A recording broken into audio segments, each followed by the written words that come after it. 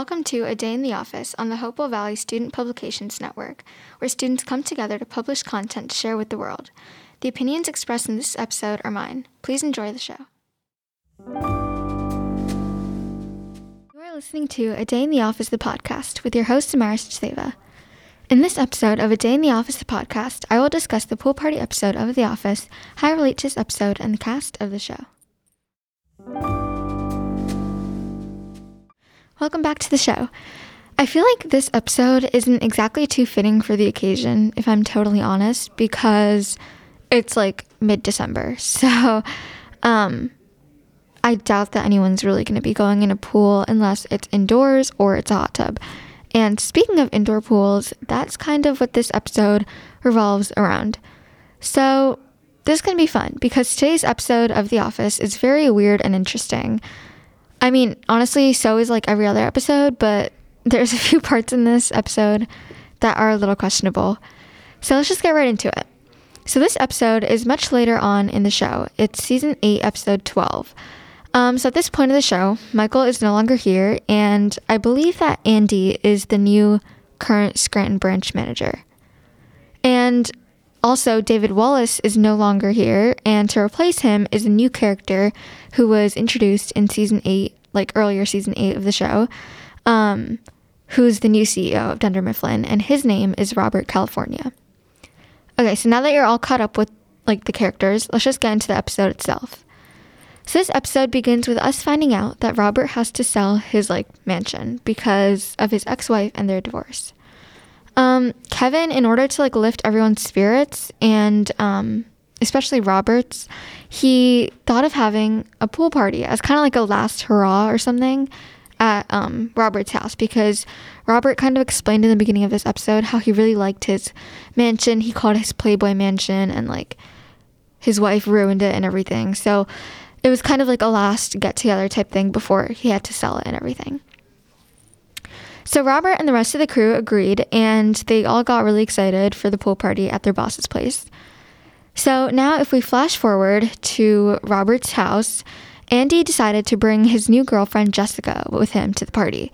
And obviously, if you've seen the show, like every episode, you know that like you can probably guess even if you didn't know, but if you have watched it, you know how Erin reacted when she found out that Andy and Angela were once like engaged.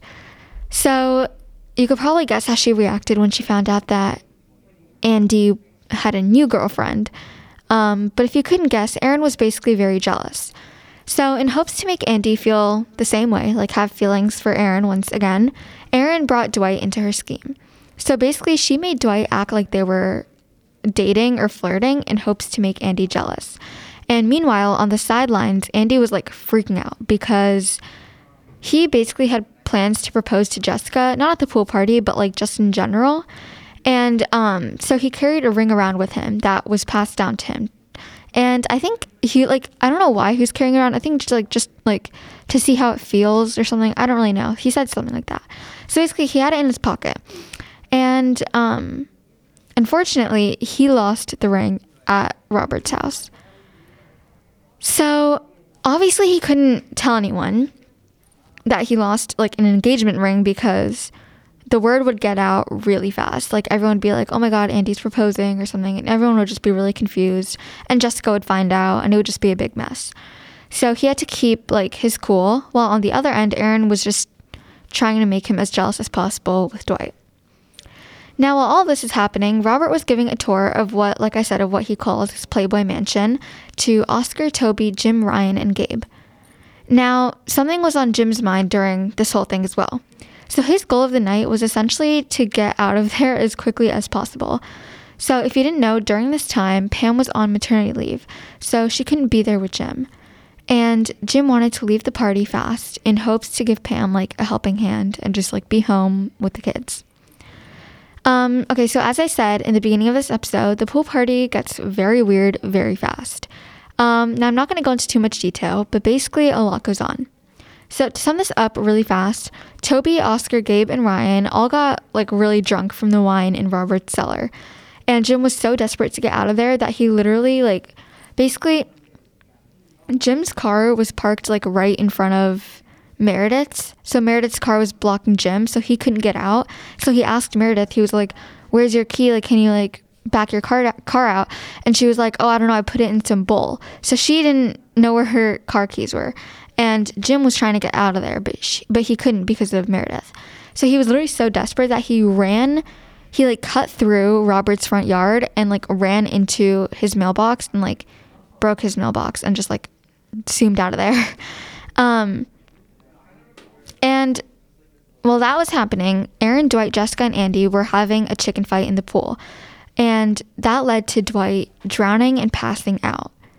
So already a lot has happened. But there's so much more that comes with that. And honestly, that's as far as I plan on going. If you watch the rest, you'll understand what I mean.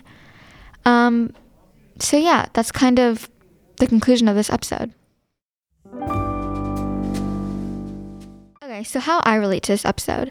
I have to say that this one is going to be a little hard for me to relate because there's a lot going on in this episode of The Office.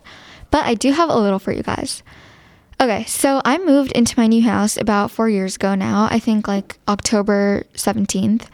And before that, my family and I used to live in like a really small townhouse. But honestly, okay, now that I think about it, like it wasn't even that small. Like it was a good size like for a townhouse, but I'm just saying like compared to now, it's definitely a lot smaller, especially like the backyard.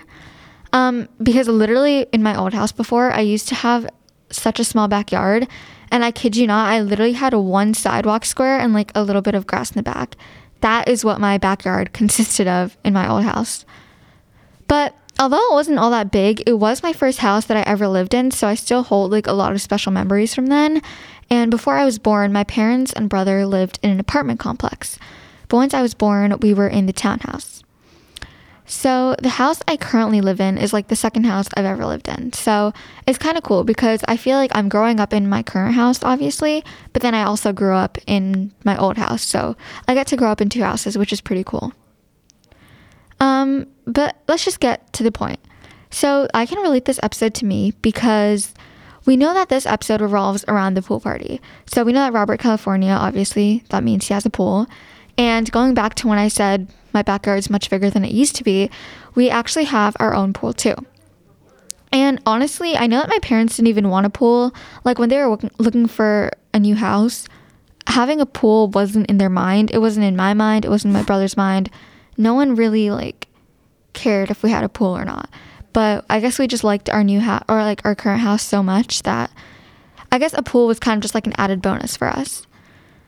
So Robert California honestly got lucky because he had an indoor pool, meaning that obviously it can stay open all year long, and he really didn't have to worry about like insects or even like any like animals getting into the pool. Yes, I have literally seen animals in our pool. And so our pool is outdoors, right? So every year in like October or like November at like the latest, we always get our pool covered because obviously it can't stay open during the winter season. And it's literally so expensive, like just for a pool cover. Like ours got like a huge rip in it and we wanted to get like a new cover, but it was insanely expensive. But of course we couldn't go the whole rest of the year until like June or May or whenever we open it with like a huge big like opening. So we obviously had to get it replaced and we got a whole new one. And you will not believe it was literally $4,000 just for a pool cover.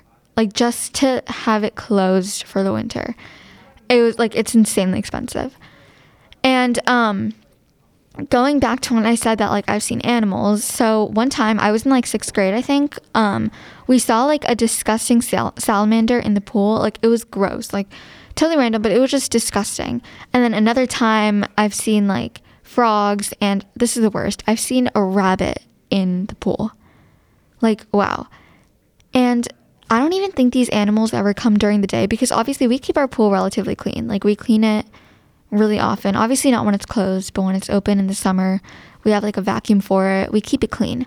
So I think that animals and like insects like are always in there because I think what they're trying to do is like at night they try to like drink the water, and then this is my theory. I think that they just like try to drink the water at night and then they just sadly fall and drown. That's what I think. I don't know if that's true, but I feel like that's the only explanation since we keep our pool really clean. Hopefully this doesn't discourage you to get a pool because you totally should. It's totally worth it. In this episode, I think this may be like the first episode where I've talked about Robert California.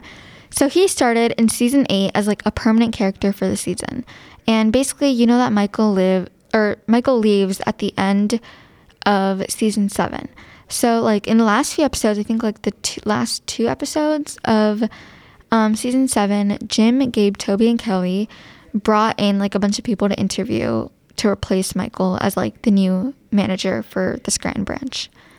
Which, like I said, like pretty self-explanatory. It was Michael's old job. So they were so impressed with Robert. So Robert was one of the people that they interviewed, and they were so impressed with him that he became the new manager for the Scranton branch. But on his first day, he literally came in, took one look around, and turned back.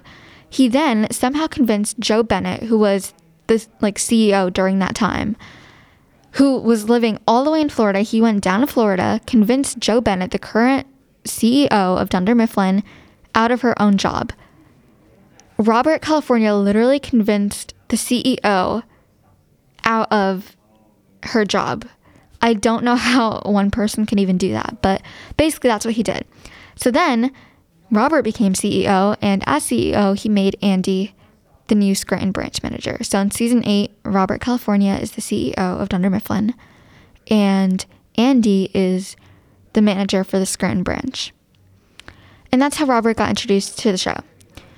So fun fact, the actor who played Robert California, James Spader, was only meant to be in just like 2 scenes of season 7 and nothing more than that. But I think he was eventually made as a more permanent character in all of season 8. And then after that, he wasn't on the show past season 8. And apparently, since the beginning, they didn't really have plans to like have Spader on the show past season 8 anyways. And according to NikkiSwift.com, Spader never really fit in with the rest of the cast. The people of the show said that his character as California apparently gave off like a low energy, and apparently he was unfunny. And according to Creed Bratton, who played, Creed Bratton in the show, like his name stayed the same. He agreed with like the rest of the cast. He said that, in quote, he, referring to Spader, didn't feel comfortable. That wasn't because he's not a great actor, because he is a great actor, but not everyone can play what Steve Carell can do. So that's exactly what he said, quote unquote. And I do kind of agree. I mean, Steve Carell was such an iconic like actor, and he played Michael Scott so well. No one else, I feel like, can really play him as well, even if you're like the funniest person on the planet. Steve Carell just like portrayed him so well, and he's so loved by many, and I feel like no one can really do what he can. So that is all that I have for this podcast episode. I hope you enjoyed listening, and I'll see you next time.